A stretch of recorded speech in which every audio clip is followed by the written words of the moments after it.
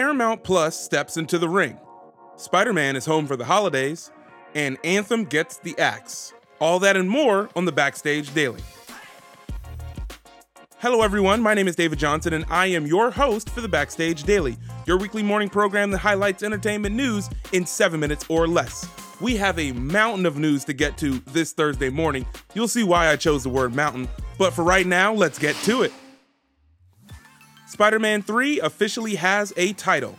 The film will be called Spider-Man: No Way Home, and it is coming to theaters December 17th, 2021. Michael Fassbender is going to team up with David Fincher for the upcoming film The Killer. Now, this story is about an assassin who develops a conscience while his client still demands his kills. It will be written by Andrew Kevin Walker, who wrote Seven and Fight Club. If you want an idea of what the story is going to be like, I highly suggest you watch Barry on HBO Max with Bill Hader, because the premise is very, very similar. Hang on for this one, guys. Disney has given some updates on their upcoming Disney Plus shows. The animated show Star Wars: The Bad Batch is going to release May 4th, may the 4th be with you, with the second episode coming 3 days later, May 7th.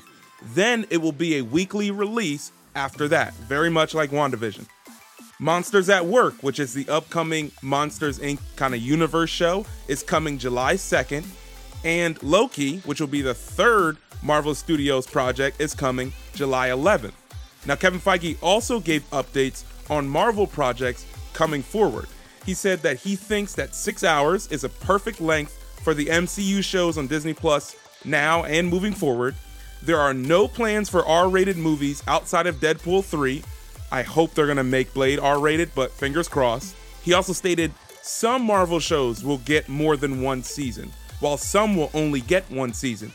We know WandaVision is only going to be one. There are no plans for a second, because WandaVision is going to lead directly into Doctor Strange and the Multiverse of Madness. One of the only shows that we know that has a second season is Loki. It's already been greenlit for a second season. He also said that She-Hulk starts production in a few weeks, with Moon Knight starting right after. The big news from yesterday is that Paramount Plus laid out their entire streaming platform, and they let everybody know what they are going to be bringing to the table. Now, they have plenty of documentaries and shows like 60 Minutes are going to be on that platform. They will have access to 700 films, including films that will release on Paramount Plus 45 days after their theatrical release. So new films like A Quiet Place 2 or Mission Impossible 7, those will air in theaters, and then 45 days later, they will be available on Paramount Plus. Kind of like how HBO Max right now with Warner Brothers is doing. You can watch this Warner Brothers movie on HBO Max for only 30 days. They're doing the reverse of that. They're going to be creating new Paramount Plus original movies, like the new Paranormal Activity I talked about a couple days ago, a new Pet Sematary film. Popular TV shows like Yellowstone are going to be on Paramount Plus, as well as spin-off shows in that universe. The Halo TV show, which was originally produced by Showtime, is actually going to be on Paramount Plus. Nickelodeon, which is also part of Paramount Plus, is going to have over 7,000 episodes from animated shows, live-action shows from around 4 decades of entertainment. And last but not least, they're going to create Avatar Studios. Now, this is a new studio from the two creators of Avatar: The Last Airbender and Legend of Korra.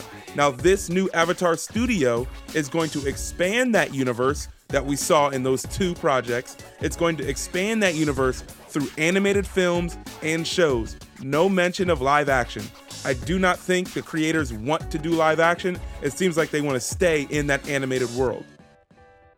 Woo, that is a wrap, ladies and gentlemen. Thank you for tuning in today. If you're listening via iTunes, don't forget, leave 5 stars and a positive comment. Head on over to our YouTube page, youtube.com/BackstageOL.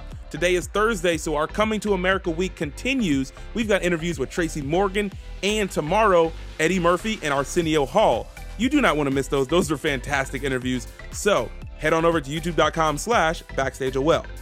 If you would like to follow us on our social platforms where we talk about breaking news, different virtual screenings, and contests, speaking of which, we are giving away virtual advanced screenings for Coming to America. If you want to enter in, the link is down below in the description, and the advanced screening is for next Thursday, March 4th at 7 p.m. I'm going to say that one more time. Next Thursday, March 4th at 7 p.m. Central Time. If you'd like to enter, click the link in the description.